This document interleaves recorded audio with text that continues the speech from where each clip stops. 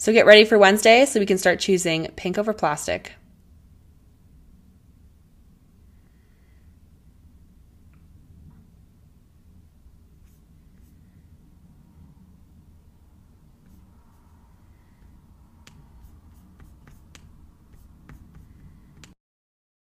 Welcome to the Pink Over Plastic podcast. I'm your host, Grace, an unconventional environmentalist on the quest to replace single-use plastics with reusable pink alternatives. You can usually find me on an early morning walk with my coffee, on a rooftop drinking organic rosé, or attempting to remove some of the many items in my Reformation cart.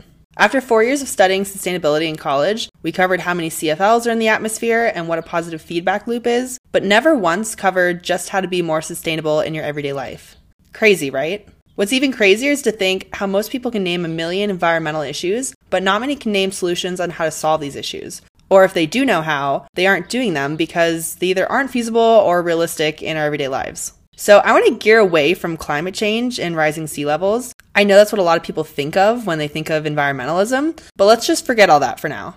The thing that makes me so passionate about environmentalism are the things that affect us every day, specifically affecting our health and the economy. So the main areas I like to focus on are food, non-toxic products, and swapping single-use plastics for reusables. For food, we have 3 meals a day, or more if you're into snacking, to eat something that nourishes our body or essentially destroys it, as well as helps or hurts the environment. As the classic saying goes, health is wealth. Our health affects everything: productivity, risk of disease, fertility, brain fog, and so on. As far as products go, it's unrealistic to cut out all quote-unquote unnecessary products from your lifestyle because I don't know about you, but to me, makeup, deodorant, soap, laundry detergent, cleaning products, and so many more are pretty essential, at least in my daily life. And instead of cutting those products out, a more realistic solution is to choose an alternative that's made with natural, non-toxic ingredients versus conventional products filled with tons of chemicals that you probably can't even pronounce that can be harmful to your health and, again, the environment. I guess since the name of this show has plastic in it, I have to highlight the fact that minimizing our plastic consumption is also going to be key.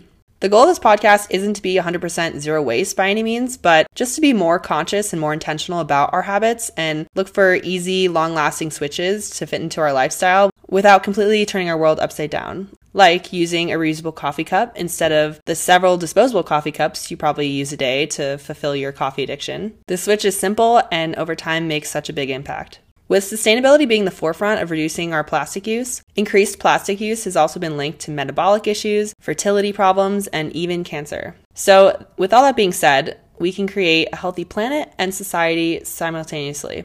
Most of these issues are just expressing the right to vote with our dollar and are simply alternatives to our normal habits. For example, buying food grown by a local organic farmer and supporting them instead of big factory farms. The thing is, unless you do all your grocery shopping at the farmer's market, which, don't get me wrong, I'd love to do, but realistically don't have the time to, this podcast will cover brands that you can find in the grocery store or subscriptions out there that have the same effect. We are what we eat, and again, the main issue this solves is environmental, but aside from that, choosing natural food only makes for a healthier planet and healthier body as well. And that's just one example of voting with your dollar. Another way to vote with your dollar is buying more ethically made clothing. Although staying clear of popular fast fashion companies, I'm not going to name any, but I'm sure you can think of a couple, has its obvious environmental benefits from the more eco-friendly methods used to produce these clothes, along with fewer transportation emissions. It also has the underlying effect of boosting our own economy by buying clothes made right here in the US, supporting US brands, hiring Americans to work in and run these companies.